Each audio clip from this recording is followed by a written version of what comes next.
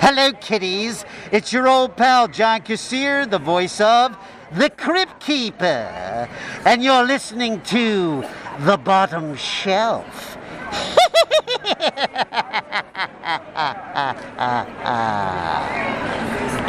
So, Dallas, we have a problem. Yes, John.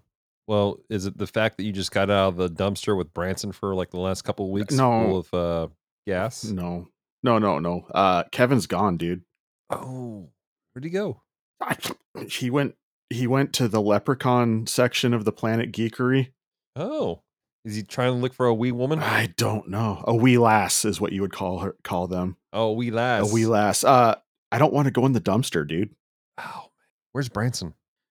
He's still visiting the Taco Bell district. Oh, Branson. We need to get somebody in here. Who Who will go in there? Who else is qualified to go into that? I just started that new podcast with Dave. I mean, yeah. Do you think we could haze him and have him crawl around in a dumpster?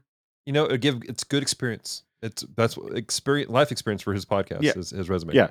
Earning his stripes. He's working his way up from the mailroom, sort of thing. Bring him aboard. Okay. Wish I had phone number. Wish I had dialing on here. Just press the teleport button. Oh yeah, I forgot. Just the same way you did Kevin, or you did Branson. All right. Hopefully he's not taking a shower this time though. Hey, Dave. Yes. Yeah. Oh. What? Did I interrupt? I was trying to figure out what game I should play next out of like the 400 that I'm currently playing. Well, hey. So you know how Dallas is your boss now for Geek Devotions? Yeah. He says you have to crawl around in this dumpster, so get to it. I'm a big boy. Okay. All right. Okay. Prepare yourself to discover a world of terrible movies. High above the planet Geekery, a group of intrepid explorers hover over the dangerous planet in their fabulous super-orbital spacecraft. Their mission? To conduct a complete analysis of movies known throughout the universe as terrible. So grab your space popcorn, grab your freeze-dried ice cream, and join us for today's mission of discovery and wonder. Are these movies better than the galaxy thinks? Or do they really belong on the bottom shelf?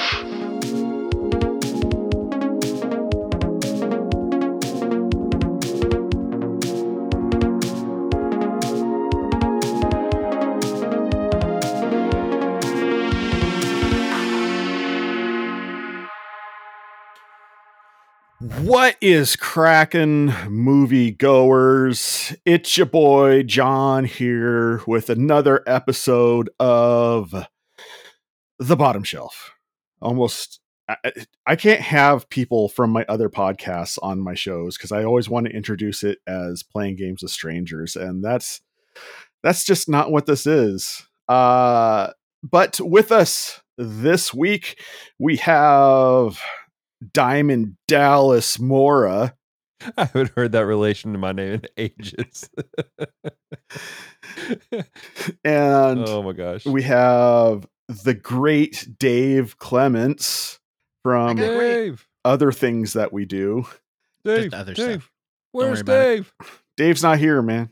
Then who's this? But yeah, this is The Bottom Shelf. We watch terrible movies so you don't have to. We are the movie division of Geek Devotions, the podcast network devoted to letting you know that you are loved, you are cared for, and there is a plan for your life. So if you get nothing else from this podcast or don't listen any further, we want you to know that you are loved, you are cared for, there's a plan for your life, and doggone it, people like you. It's going to be one of those episodes, everybody. So this week, what are we doing this week? Dave, being as you're the intern on this show, we said you had to go climb into the movie dumpster because that's below Dallas and I at this point. So It's fair. I don't like it, but it's fair. Um, so yeah, there was something like right on the top with a Okay. note from Kevin. Oh, Oh, well, that was actually nice of Kevin. dang. He did the work for you, Dave. Look at Kevin planning ahead for us. I mean, I guess. But Just get your galoshes for next week's episode. I wasn't prepared. I was in video game mode. So I gotcha. okay. Gotcha. Casual gaming. Yeah. So looks like Killer Clowns from Outer Space. Oh, this Ooh. movie. Yeah. That takes me back. Okay. Well, do we have any taglines Let's for see. this? Let me take a look at this. So I'm looking at some taglines. We have less traumatic than Stephen King's It. Well, I mean, And this is true. That's not hard to do. What's the fear? What's the phobia of clowns? Colorophobia. Yeah, something like that. What is it? Coulrophobia? Kohler? Well, Stephen King's It gave me that and arachnophobia at the same time. So, Oh, yeah. Cannibal Clown Holocaust? Okay, so whoever said that, boo to you, because Cannibal Holocaust is not just a movie title to throw around. Yuck.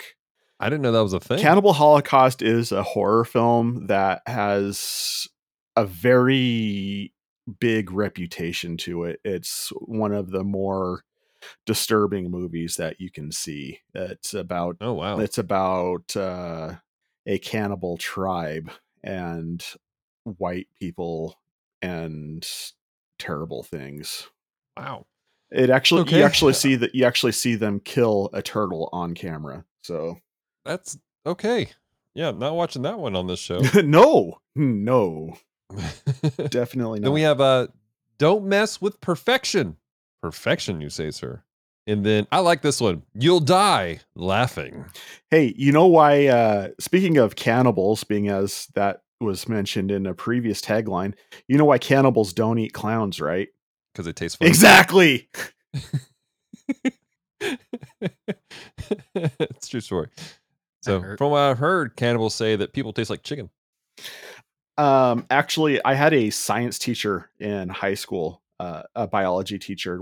That came up in conversation. She goes, actually, the way that the muscle structure is set up, we would taste more like pork. Interesting. that makes sense. It's also part of the reason why, like police investigators and whatnot, when they're testing things, they use pigs because pigs are the closest human analog that they can find. It's fascinating. Well, we're not talking about cannibals today. We're talking about killer clowns from outer space. Dave, Yeah. what's on the back of the box, my man? That was a great segue, Dallas, by the way. Back of the box. Yeah. Killer Clowns from Outer Space. These guys are creepy. In space, no one can eat ice cream. That I didn't write that. It's on the box. Released the 27th of May, 1988 in the USA. It is an hour and 26 minutes, rated PG-13 for language, slapstick violence, clowns, and oversized sugar-free cotton candy.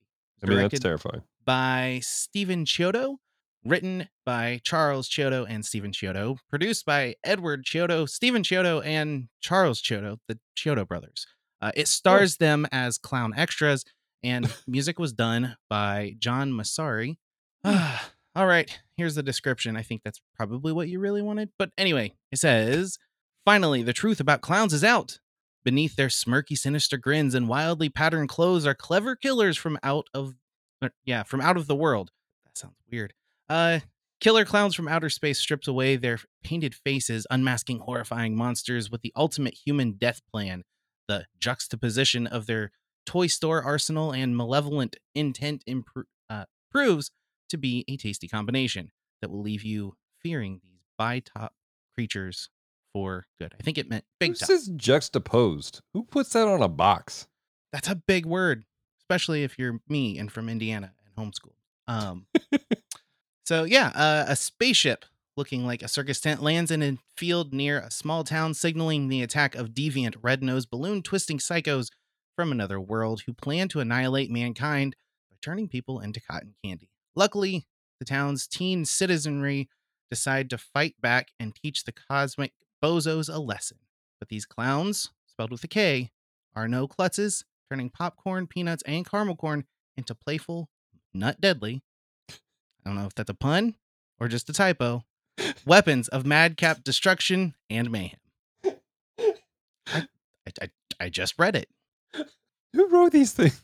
I don't. All It right. was just handed to me. Okay, so this is the movie we're watching. John, you got any trivia on this thing? Let's see here now. A lot of really random stuff. There is a theme song that was made specifically for this movie by the band called The Dickies. And they had actually not seen this song. They had not seen this movie before having written and performed the song for recording this. So they had completely just blindly wrote it about a movie they knew nothing about. Horrorcore rap group The Insane Clown Posse sampled the dialogue from this film for The Staleness, which is a track off their 2002 album The Wraith Shangri-La. If you are familiar with movie tropes such as the Wilhelm scream, apparently it can be heard when the killer clown, or known as Clownzilla, throw Rich and Paul's ice cream truck towards the end of the movie. Let's take a look here. Yeah, there's not a lot that's not just random stuff that doesn't matter for it.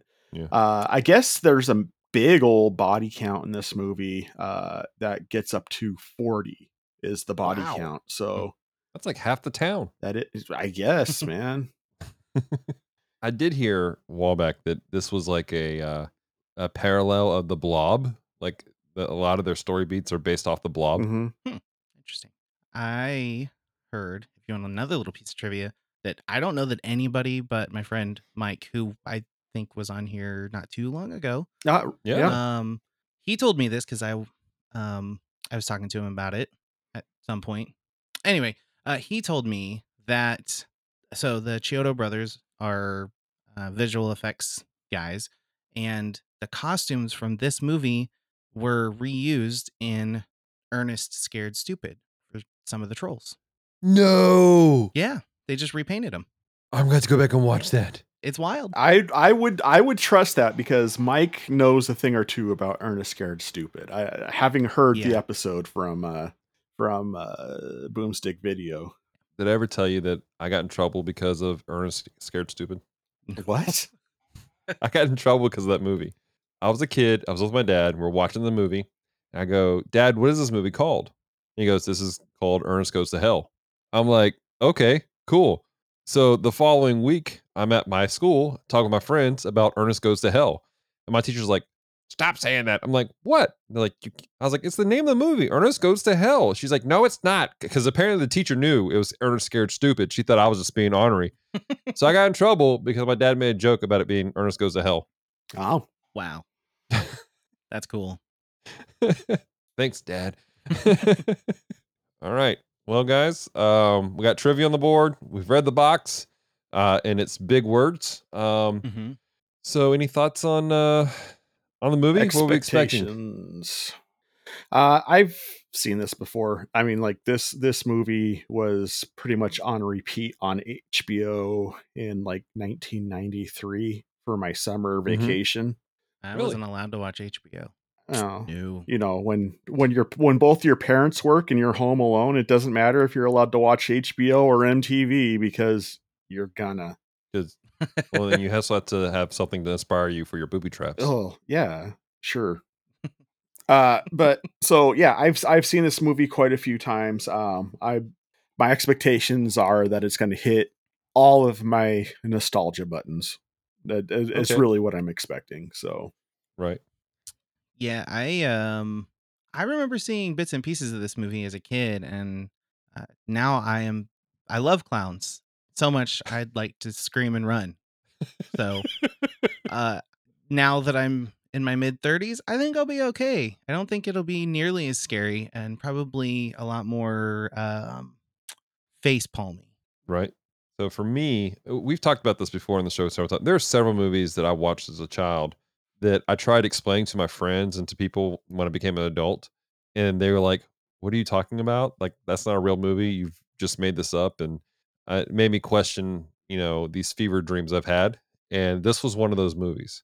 I tried to explain Killer Clowns from Outer Space. First off, that name alone makes people go, Dallas, are you okay?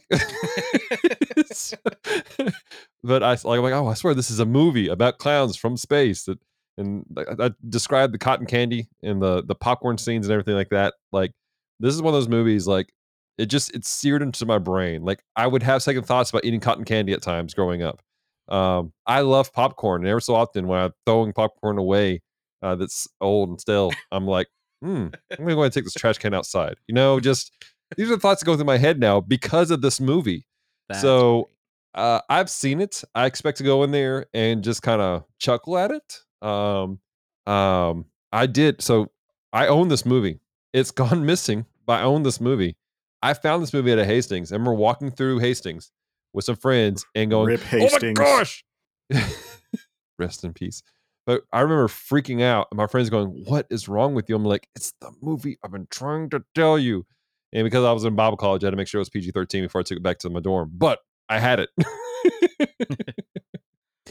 So that's my thoughts. I'm going in this expecting to chuckle at it and hit all the nostalgia buttons like John's. Well, all right. I guess at this point, there's nothing doing except going in and actually watching the movie. Let's do it. Dear listeners, this is your opportunity to escape. Our crew has just entered into the media projection chamber. What horrors and madness that they consume are unknown. Their mental state upon their return is unknown. You have been warned. Oh, that movie. Anybody want some popcorn? Definitely don't want cotton candy. Yeah, I'll take some popcorn as long as it hasn't been in your hamper. I mean, I don't normally store it in there. I mean, all right. Well, okay. So we're done watching the movie. Got to talk about some spoiler-free thoughts about this movie. How do you talk about Killer Clowns from Outer Space without spoiling it any more than the title of the actual know, right? film does? Yeah. I will say this: I think that the clown makeup and prosthetics accomplished the goal of making this creepy yet cheesy at the same time. Mm-hmm. Like, as a child, this was terrifying. Oh yeah, As an adult, I'm like, that's terrifying. yeah. But in a cheesy way. I think that was one of my biggest things. It's like, if anybody ever wants to take a movie to make an example out of the fact that practical effects still are Yeah. better than digital effects, Mhm. this would be a great movie to point at, because it still it still works.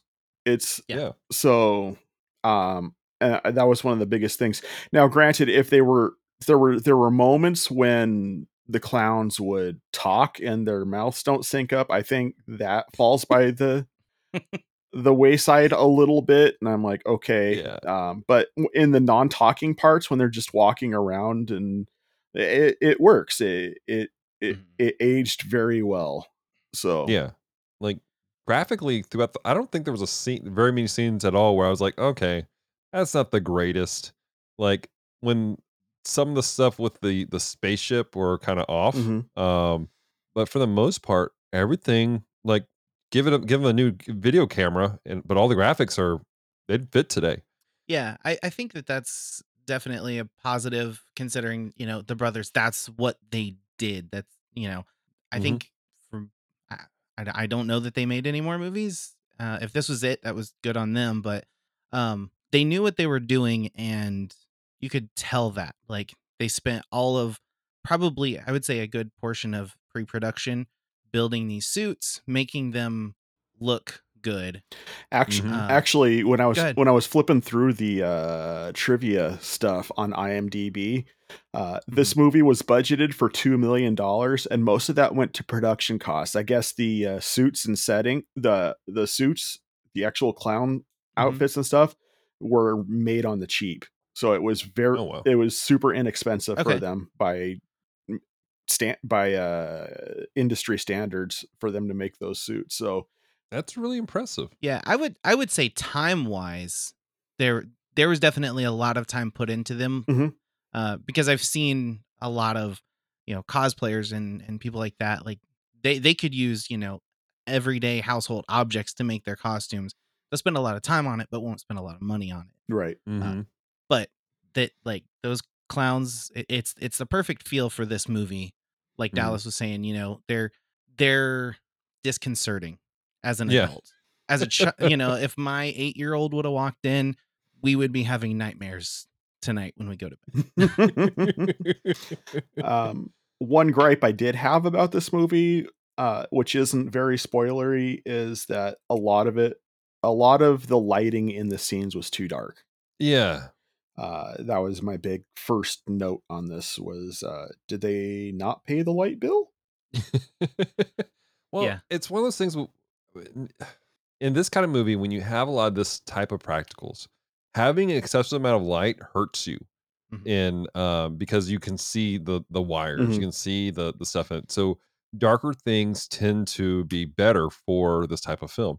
Mhm. I've had this conversation about Nightmare Before Christmas and the fact that it's stop motion, and with stop motion, it's easier to do darker movies because you can hide crap in the shadows. Yeah. But what makes Nightmare Before Christmas is beautiful is that it's dark, but like visually dark. But there's a lot of bright scenes, but you still have a lot of intricate movement. And so, yeah, there were a lot of scenes where I'm like, okay, you guys. I mean, it was much brighter than that other movie. What was it? Dark Star. Mm. Much brighter than half the scenes of Dark Star. Uh, but it was a little dark at sometimes. And then the other thing was that all the acting in this movie was completely over the top. Yeah, it was the best. I've never seen anything like it before. Way overacted. It was Yeah. it was a thing. Do you think that was on purpose or it was just bad acting?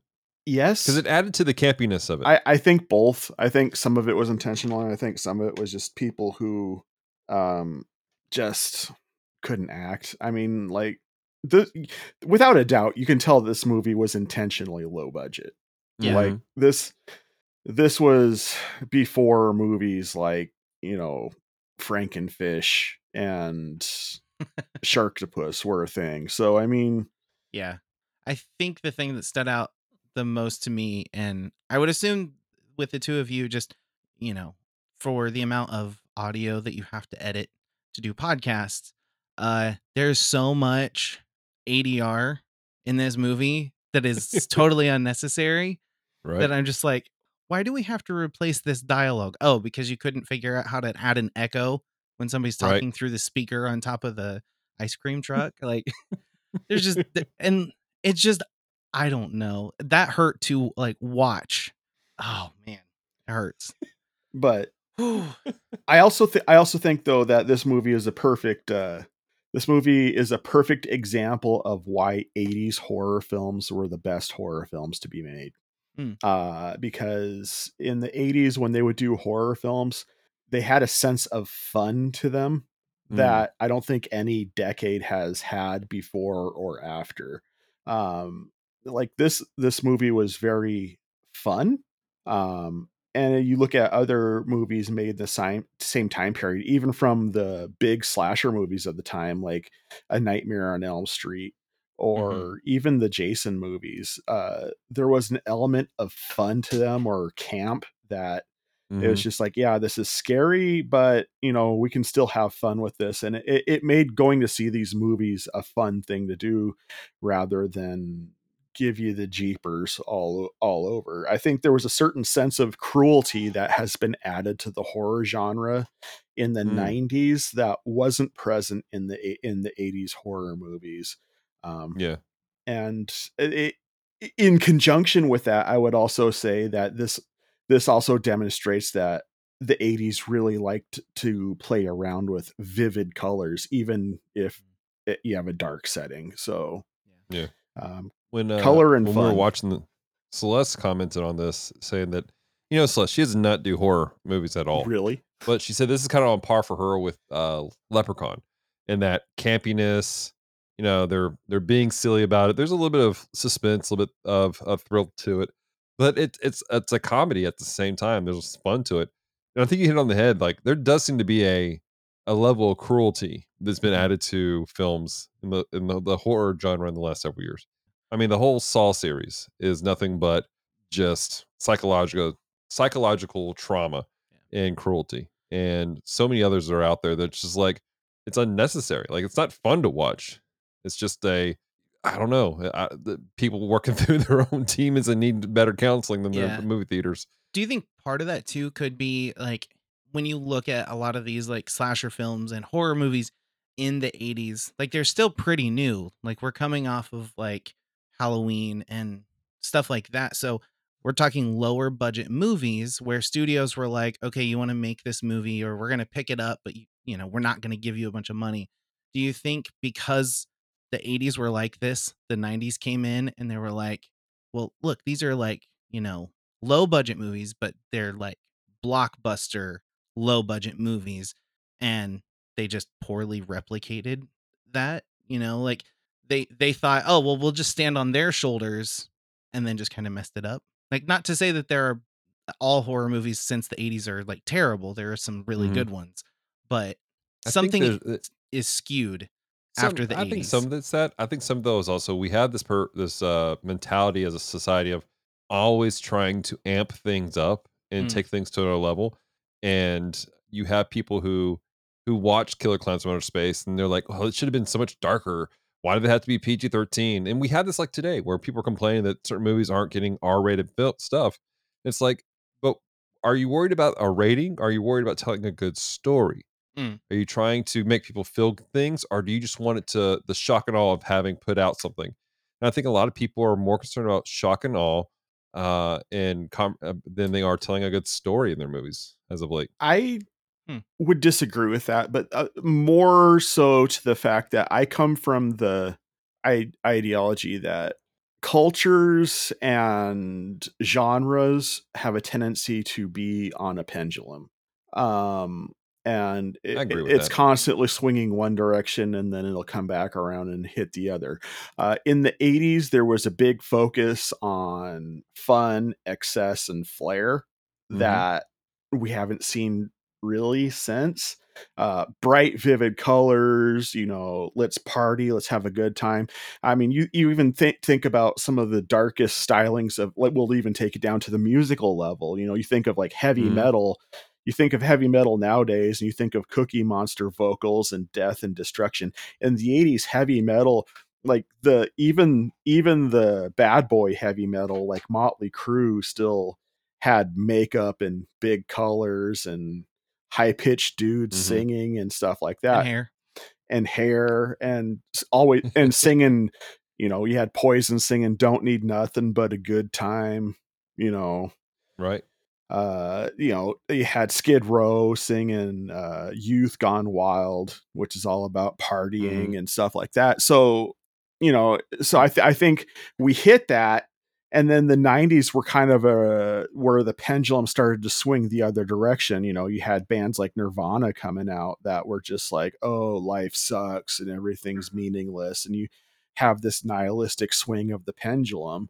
um Mhm. so so I don't necessarily think that it's so much, pushing it to extremes as it is just a response to that mentality, with the pendulum swinging in a different direction.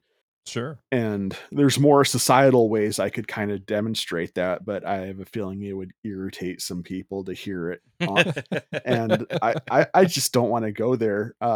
But you can definitely see it in the art that's produced Mhm. in the decades, because you could see it swinging into the 80s from the 70s with the whole disco Mhm. scene and stuff like that. So Sure. Yeah, and you're right, man. As a society, we do go to extremes very often.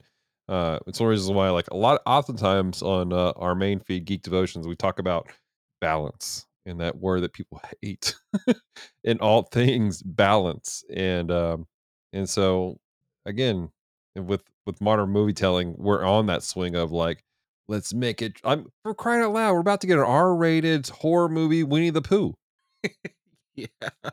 Like this is a thing. Winnie the Pooh, Blood and Honey. Like, I will say that is just more someone doing it because they can do it finally, and it's no Mhm. longer under trademark to Disney. mhm. I, Sure. I don't necessarily think they're doing it because there's demand for it. I'm not saying there's demand for any of this mess. All right, let's get into our spoiled thoughts on this. All right. Let's see if we can play that bumper. Ladies and gentlemen, the spoiler section.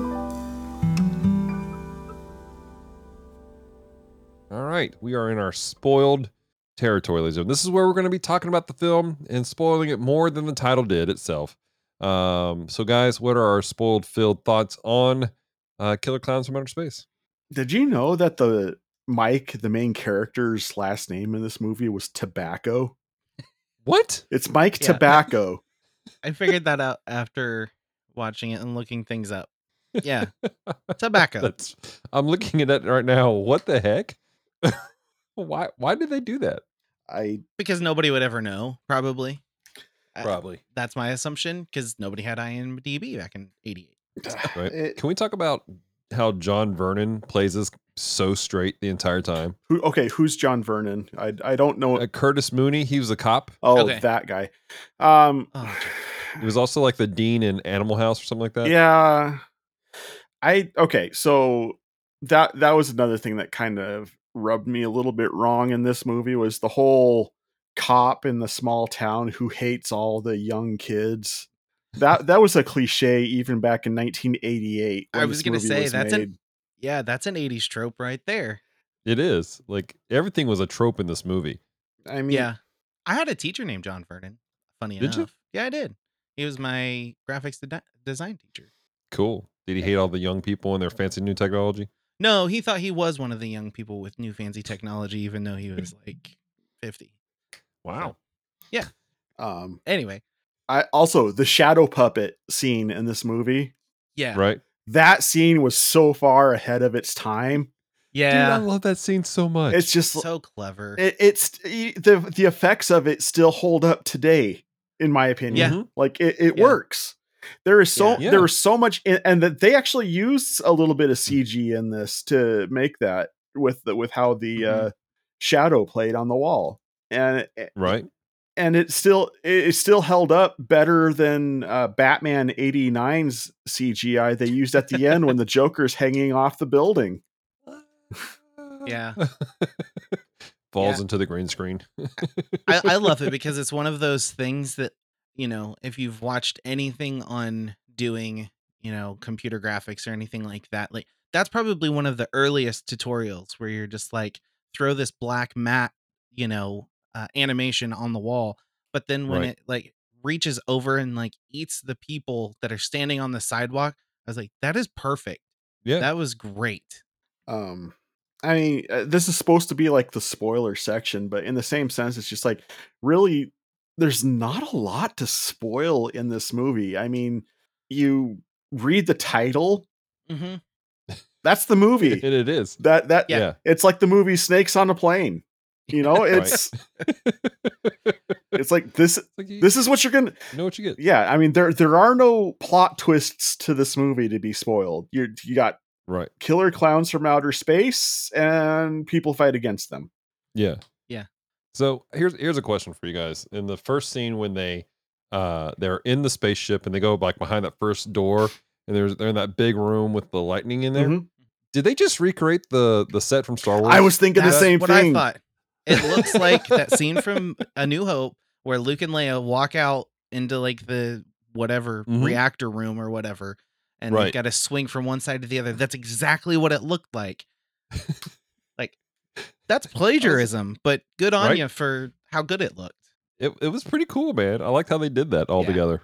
Yeah, that was good. And I liked, huh? oh, Sorry. I was just saying, and can I just say that I love the theme song to this movie? Uh-huh. Oh yeah. The song of- by the Dickies.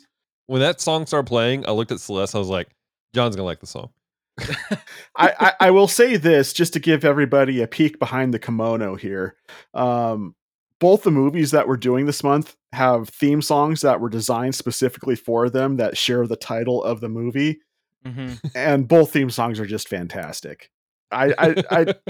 This was a completely unintentional thing, but Yeah. it just occurred to me. I'm just like, both these movies have theme songs that you're going to hear a lot in the movie. And right. Well, I was watching it, and my wife walked in. Wendy goes, "Is that the theme song for the movie?" And I'm like, "Yeah." That is so weird and so like self-referential. Like she's apparently not experienced anything like that, and I was like, "Yeah," and it's really good. Right. So, yeah, good stuff. So Hollywood, Yeah. if you're out there, what we're saying is we want more theme songs that are designed for the movies by actual rock bands. Yes, That's fair. please. That's fair. So I liked the foreshadowing of the cop.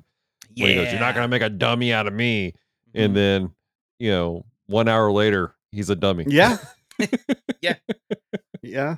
That scene where as a kid, that legitimately creeped me out. That, effectively speaking, that is one of the creepiest scenes in this movie. Where they sure. leaned into the horror elements of this movie. Mm-hmm. Yeah. So like when I think his name's Jumbo, I think is what that clown's name is. Uh-huh. But when he grabs him with the little party blower, I can't Right. think of what that toy is. When he grabs him and like pulls him into the cell, like he bumps up against the cell and then like drags down like he's dead, which normally I would be like, okay, that's like super cheesy B movie. But then the Right. fact that it like plays off, in a later scene, and then you see the clown's hand like come out of his back and it's all covered in blood. I was like, that's genius. Like he just knocked him Right. out and then painted him up and used him as a puppet. I've got a hot was take for you so guys. good. I've got a hot Okay. take for you guys. I'm going to say that the movie Independence Day ripped off that scene. I haven't. I can see the inspiration for it for sure.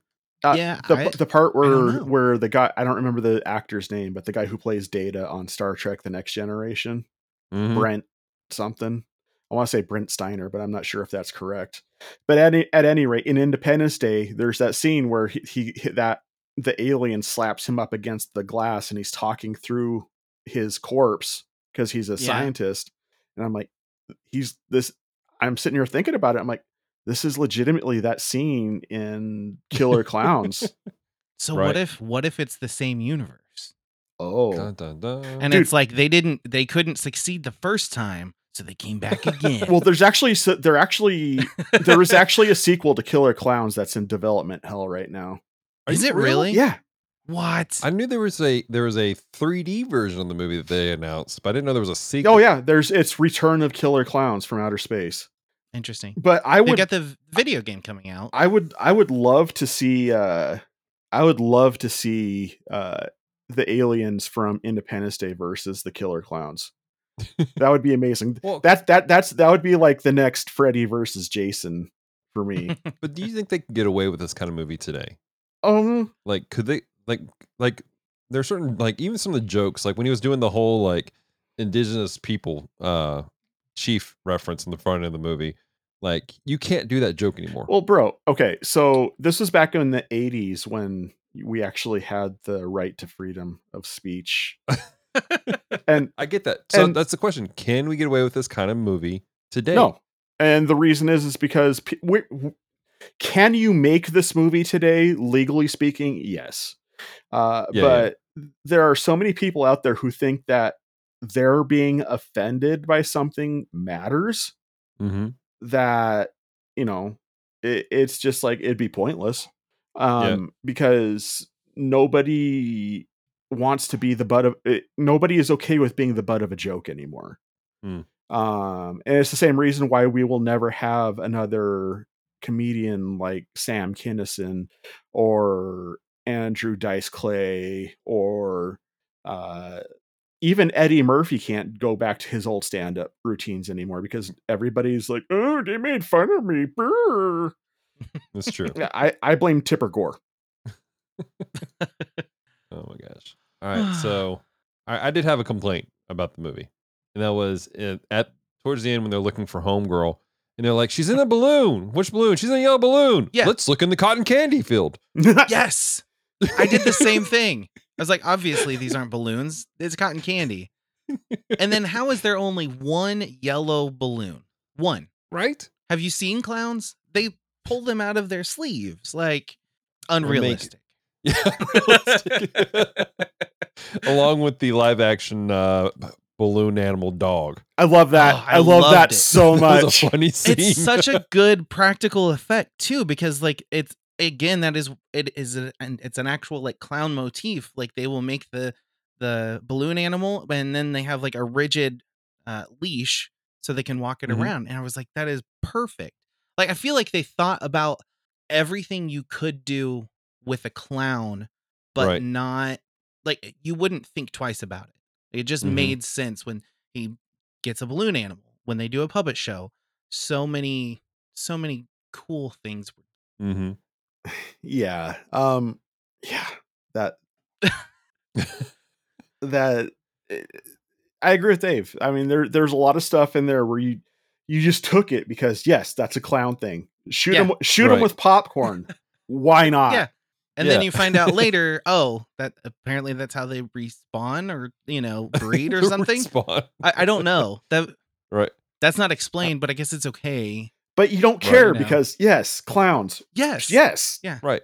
Yeah. The ridiculousness of clowns allowed for half the story portions of it. I will say the first time I saw this movie back when I was age undetermined, I think I was probably 11 because it was 93 was when this was really. So yeah, I was 11. The part where that fat clown comes into the cotton candy field, takes out that twisty straw, sticks it in there, and slurps out the juices. Yes. The juices. That Yeah. bothered me a lot when I was a kid. Yes. That disturbed me, and I'm like, because for some reason I'm just like, he's drinking a person. That's Yeah. I legit had problems drinking red Kool-Aid with twisty straws from that point forward. This movie really scarred you, didn't it, Dallas? Just a little bit at times. Oh man. so I had that going for me. Let's talk about the ice cream truck versus the Clownzilla as it's known. First of all, that entrance sequence for Clownzilla, that was intense. I mean, it was a little bit creepy, but I mean, it's just like everybody remembers it because it's on the marionette ropes and stuff like that, and it's just Mm-hmm. I thought that was a really well shot sequence. Mm-hmm. And they use the near far aspect ratio on that because you can tell that you can now, if you're looking for it, you can tell that clown is further back to force a size ratio that isn't legitimately there. Yeah. Force perspective. Yeah. But in the same sense, it's done so well that unless you're looking for it, your brain can just tune that out easily. Yeah. I think that's the beauty of this movie is so much of it, your brain can just tune out anything that's just like ridiculous. Like you're like we just said, like just because it's clown science, we're just like, yeah, that's a thing. But there's so much happening. Mm-hmm. You can forgive it for those kind of things. And you just go, yeah. I will say that the charm of this movie loses something in higher resolution because I watched this on Blu-ray on my 4K TV. Right. I think that this movie would probably work better on VHS in 480 with scan lines. There's been a lot of callback for people to there's people who are like massive about collecting VHSs. They're getting old CRT TVs, not just for watching movies, but play video games. It's the pendulum, man. I told you, it's the pendulum. I would not be surprised if in the next several years you see Panasonic and Sony putting out classic TVs or a classic TV mode that forces these high quality things to be like that. Yeah, and it'll force the aspect ratio. Yeah. Well, here's the thing. Yeah. It's already started with video games because I have my Super Nintendo Mini. And I didn't know you had one of those. Yeah, I have one of those. The classic? Yeah. The Mini Super Nintendo Classic. I got it from Best Buy. It's the official one, not one of those bootlegs from China. And I make it myself, actually. Anyway. But I mean that's legitimately a thing on there where you can turn on scan lines and Mhm. and have the classic aspect ratio and stuff like that. So it's already started with the video games. I wouldn't be surprised if, like, on these movies that you would consider to be direct to video from the 80s, such as Killer Clowns from Outer Space, or even, like the original Evil Dead, nod Mhm. a big nod to Mike over at Boomstick Video, who's covering those movies right now. Mm-hmm. I wouldn't be surprised if when they produce those on high def media, such as a Blu-ray, if they have more than one track on there where you can apply a scanline filter over the top of Mhm. the and occasional and have it throw in some occasional tracking issues. Distortion. Yeah. Yep. You or slap your Blu-ray player. I mean, I know Dallas, you're not super into like ultra gory movies, so I don't expect you to be really familiar with this. But there, for a while after Quentin Tarantino and Robert Rodriguez made their Grindhouse movie, or double feature rather, there was a Mhm. few other movies that came out that were kind of tagging along with that phenomenon, with people finding an interest in Grindhouse movies. I have one of them. It's called Hobo with a Shotgun, starring Rutger Hauer. And they shot it on overexposed tape. They shot it on VHS tape. Hmm. And so the color is hyper saturated, and there's almost some like scan line effects that haven't been added to it. So Right. I think there's a certain artistic nuance that some directors are starting to take with especially when they know that what they're shooting falls into a certain Yeah. line of camp or whatever, and they're Yeah. trying to Well, we had elicit talked that about type that of with Velocipaster. Remember, Squid was talking about the right. fact that they had basically destroyed the original film, like the actual film They itself, baked it in and the then oven. shot on top of Hmm. that. Mm. Yeah, because you're right. There is an artistic side that people are like, man, we want to get back to this nostalgia type of thing, which is interesting because you have companies like Criterion Collection, which is like rebuilding stuff and making it ultra HD and making things like their version of War of the Worlds is beautiful. Hmm. Like, absolutely, it's probably my favorite um, classic film that's been remastered because it is so beautiful. But we had that, but now we have this pendulum swing that we talked about of let's make it look like we can't see anything anymore. But here's the thing, though, with that type of a filter over the top of your movies, especially on movies like Killer Clowns from Outer Space, to bring it back to the topic, if they would have had that filter on here, I would have felt like I was sitting in a basement with a bottle of Shasta. I don't need to say much beyond that. And everybody, Right. like the Yeah. fact that you said that, I watched your guys' faces when I said that. Mm-hmm. I elicited some feels in both of you just by Yeah. saying Oh, that. yeah. Yeah, for I'm sure. I'm curious though. Like, now you and I don't have kids, but if we were to take Dave's kids that were of appropriate age and set them in front of a CRT TV with a VHS of this, would they have the same emotions that we have about it, or would they be like, "This is lame," versus and have them compare the two, have them watch a high def versus a CRT, and how would they respond to it? I, Are we just harping on the nostalgia? I would say it. I would put it like this. If you were to ask them now at the ages that they are, they wouldn't have the appreciation for it.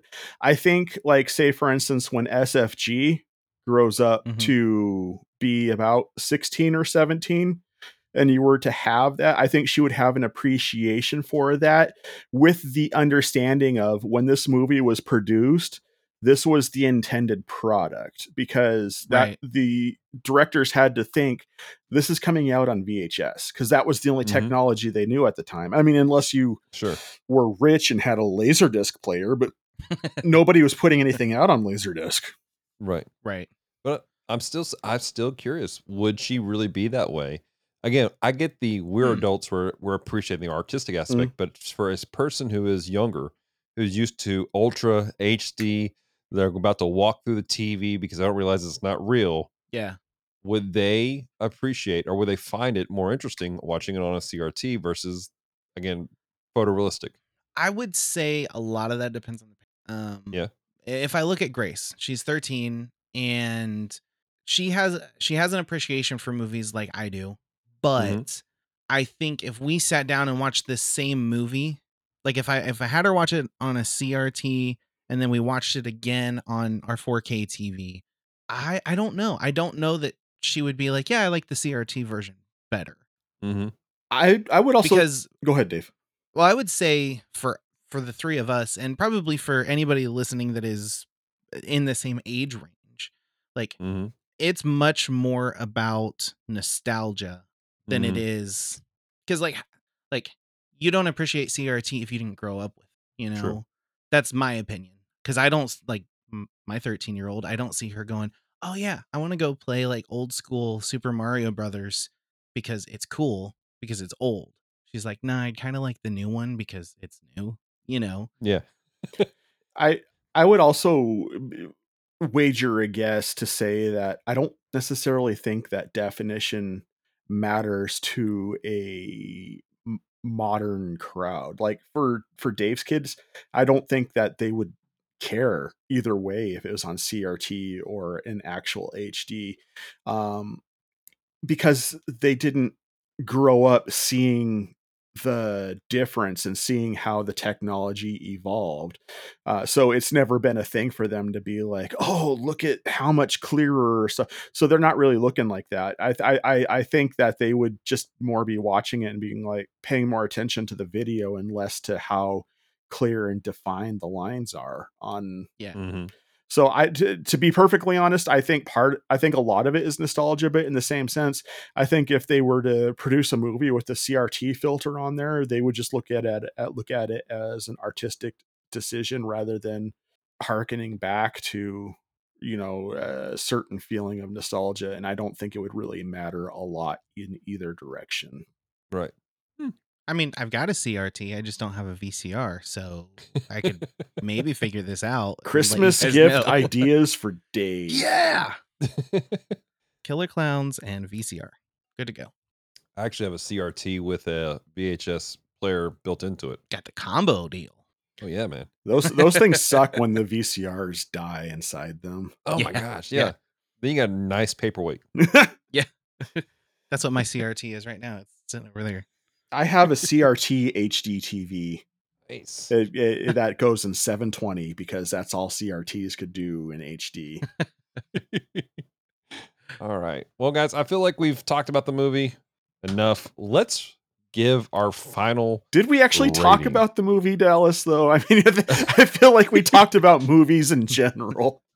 Dallas is like, I'm not going to sleep tonight because they're sucking bodies through a straw. Oh my gosh. They just don't die. Well, Dallas, And so- why don't you describe the rating system to us and we'll dive into that. Yeah, so our rating system is relatively simple. We have Top Shelf, which is like, this is a great movie. Everyone needs to watch this movie. We have Middle Shelf, which is like, okay, this is not a fantastic movie, but it's not bad. Our Bottom Shelf is like, oh yeah, this is a terrible movie. Like, we all recognize this is dumb. Maybe hold on to it for like nostalgia, maybe some historical reasons, but this is trash. And then we have Dumpster Fire, where we throw movies into that we never ever want to remember. And to date, we're not really sure if any movies have gone into the dumpster fire ever. So maybe today will be the first for it. So, Dave, since you are the noob, what's your rating, my dude? Well, I think I'm going to have to go Top Shelf with this one, believe it or not. Wow. Yeah. For me, if I can justify that crazy decision, I have to say that there is so much from a technical standpoint, and I always love looking at the technicality of filmmaking when watching a movie. I appreciate it so much. Like, I love watching YouTube videos on how did you make this scene, and watching this, like, from a cursory standpoint, I think I would give it maybe a middle shelf, but I have to move it to the top shelf because there's so much good that they did with the practical effects and, you know, story maybe not so much, but the technicality blew me away for being 1980. Wow. All right. So Top Shelf. All right, John. Now, John, you were upset with us last time because we top shelved a film that you didn't foresee being top shelf. Okay, first of all, which by let the me way, speak to. I loved the interaction on our page when you gave the apology and then we were apologizing for the apologies that were apologizing for the apologies. That was the greatest round of interaction we've ever had on our Facebook page. So thank you, John, for complaining. I want to talk to that real quick before I get into my ratings. So Okay. as you guys noticed, when you were doing the recordings, that movie got put on the list, despite the fact that it doesn't necessarily fall under our normal criteria to get what put on in the show. I put that movie on the list back when we first developed the concept for the show because of how disappointed with that movie I was as a kid when I saw it. Oh. So that's the reason why I was a little bit upset that you guys top shelved it, because that movie just, if you were to look up the word disappointment in the John Dictionary, you would find that movie listed as a reference. So, but you guys found joy in it, and I guess yay for you. But getting back into the movie at hand, Killer Klowns from Outer Space. We were talking about what my expectations were for the ratings prior to recording. I had said what I said, and I had walked into this with an expectation of how I was going to rate it. But as I was talking about this movie and really getting a feel for what my thoughts are on this movie and talking about the flaws that are evident in it, and talking about the time period it was made and all that over the course of this episode, I've changed how I'm going to rate this movie. I'm gonna put it on the top shelf. Wow. I honestly, because especially when you think about our rating criteria, like, would we whip this out and show this to everybody, be like, you should watch this movie? Yeah, I would, because I think everybody should watch this movie. I think it's the most intelligent, life-changing movie ever made? No. But do I find it incredibly entertaining? And do I think that pretty much anybody could find some sort of enjoyment in it? Yes. This is not Citizen Kane, but this is a very entertaining movie. And it is very much, if I was to say, hey, this is the reason why 80s horror films are the best horror films that you have to choose from, this would be one of the movies I would pull out, because this defines the sense of fun that has been missing in not only horror as a genre, but any kind of genre. I mean, you go back and look at movies like Monster Squad or Little Monsters with Fred Savage or anything like that. There's a certain air of innocence and adventure that I think is highly demonstrable within this movie. So yeah, top shelf. Yeah. Sweet. Well, as usual, folks, my voice and thoughts don't matter anymore. So we'll just continue. So, all right. Again, because what I have to say doesn't matter anymore. But I went into this film going, it's probably gonna be a middle shelf. It's been a couple years since I've seen it. And I'm gonna have to say that after our conversation about it, all this other stuff, I'm gonna put it on top shelf also. Undisputed. Like, it's legitimately, like, it's not a great movie. Like this, like you said, this isn't Citizen Kane, which I know people who put that on the bottom shelf. But like, from a technical point of view, I'm kind of with Dave. I like the technicals and stuff like that. It's done really, really well. Yeah. It's done. It's aware that it's campy, but it's not like just ridiculous with that. Like, some people like that, they're aware of the camp and they just play it too far. But this was a fun movie. Like, I legitimately had fun watching it. I enjoy talking with you guys about it. Again, there's some people I'm like, you don't need to watch this. But for the most part, I'm like, yeah, this is a fun movie. So top shelf. So take that, Kevin. So with that being said, let's go ahead and roll over to the weak connections, because maybe one of us will have a weak connections for this movie. I don't know. I've been racking my brain, but let's get over there. This is a weak connection. So, welcome to the Weak Connections portion of this episode with the title Lovingly Stolen from Our Friends Over at Strangers and Aliens. Ben Avery is a hero and a legend, and we thank you for letting us use your idea at the end of the show. This is the section where we try to find some sort of redeeming message of faith within whatever video that we have watched. Does anybody have a weak connection for this movie at all? I do. Oh, good. Thank you, Dallas, because I was having a hard time coming up with one. I was trying to sneak out so I didn't have to say that I didn't. Yeah, I do indeed, actually. So my weak connection comes from just kind of the underlying theme where you had the older cop complaining about the younger cop, the younger generation, and then just, the 80s trope, these darn kids type of thing. And like when you listen to the dialogue, like there seems to be this angst against the younger cop because of this, his new training, his fancy training and all this other stuff. And again, it's you have a older generation that feels disassociated. They feel like that everything they've worked for, everything that they've done and seen has been cast aside as this new generation does something new. And honestly, it's the disgust and then the discare for the younger generation that caused a lot of the issues. If he had gotten on the horn and be like, "Oh my gosh, let's call the National Guard," and he might have become a puppet.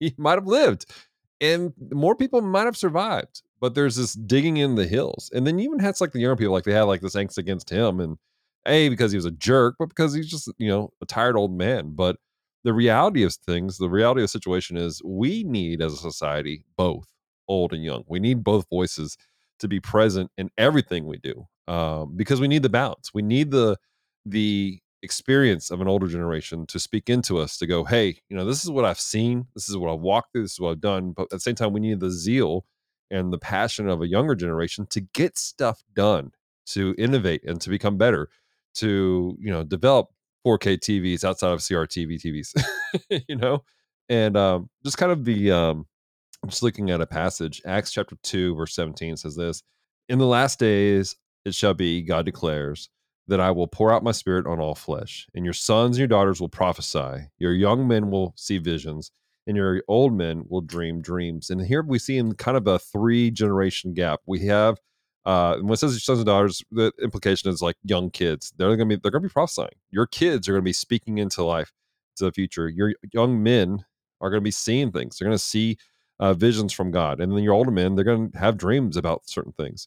We need all these things in place in our lives to be a functional, effective community, to grow. I need older people speaking into my life, because they've seen things, they've done things that I can't imagine, and I need their life experiences as I move forward. I need young people in my life who see things a little bit differently, who see things in a different light, so I can operate and change what I'm doing even today to make a better future for them. And so my encouragement for us is, find those people in your life. If you're a young person, which I don't know how many young people actually listen to this, but you know, listen to some elders. Take time to actually like talk and hear their stories. There's an older lady at my church. I'm not gonna say her name on the air, but this woman has known Jesus since Moses gave her the tablets himself. Like, she has been through stuff. She has seen things. I think I know which lady you're talking about. Right? I mean, she was a woman of God who heard the Lord and trusted him when she should when family members threatened her for doing so. And I she held to him faithfully, and she prayed daily, nightly, and she has seen things changed. I've talked to certain other elders who one elder who she had to hide under her bed to read her Bible because people in her house would attack her otherwise. And she came out strong in her faith, and she raised a family that does some amazing things. I need to hear those stories to have faith in myself to walk this out. At the same time, if you are somebody like us who's kind of middle aged, you need both young and older people in your lives. And then if you're an older person, you need to find young people to encourage you, and to invigorate you, but also for you to pass stories down, not to make them do things your way. I think that was the problem with that older cop is he was expecting these young people to do things his way, but they need your wisdom. They need you to encourage them so they can see you can see the pitfalls before them so they can avoid it to do things better. So that's my encouragement. There's something about your voice, Dallas, that evokes the spirit in me because as you were talking, I came up with a weak connection as well. So Let's go, man. mine comes from John 15:12 and 13, which is Jesus talking. And I'm using the extra sanctified version on this. And it says, this is my commandment that you love one another as I have loved you, and greater love has no one than this, that they lay down their life for his friends. It's really reminiscent to me of the dude at the end when he's in the clutches of Clownzilla, and he is legitimately telling the man who is dating the woman that he loves, leave, run, and I will take care of this. And he is sacrificing himself so they can get away. And he eventually removes his badge and pops the clown's nose, which, if you watch this movie, that's the only way you can kill the clowns, is to destroy their nose. Um, and effectively blows up the spaceship in that way. Now, I feel like they put the happy ending, they tacked a happy ending on this, because the fact of the matter is he should have died in that scene. But that's very demonstrative of this scripture that I have read, that he was willing to die, not only for this woman that he loved, but also for the man that the woman chose over him.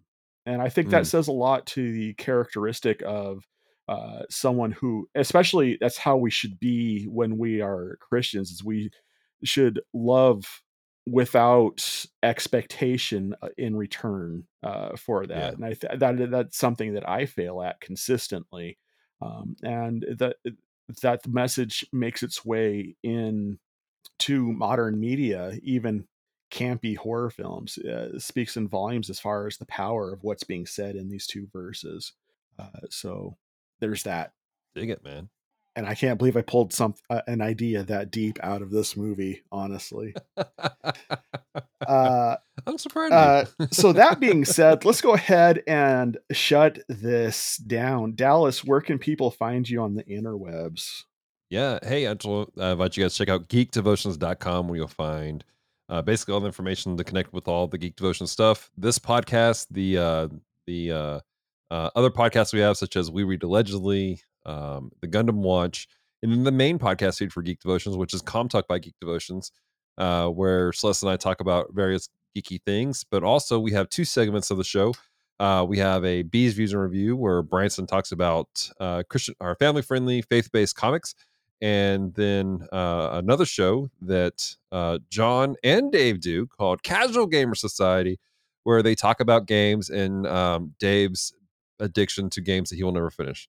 So, but yeah, geekdevotions.com, find all of our stuff, Facebook, Instagram, Twitter. Just look for Geek Devotions. I orchestrated that to make it as easy as possible. All right. Well, Dave, I should have gone to you first as you are the guest on this month's show, but you know what? I got you second. So, where can people find you on the interwebs other than the places that Dallas has already mentioned? I'm kind of sort of bringing back an old podcast.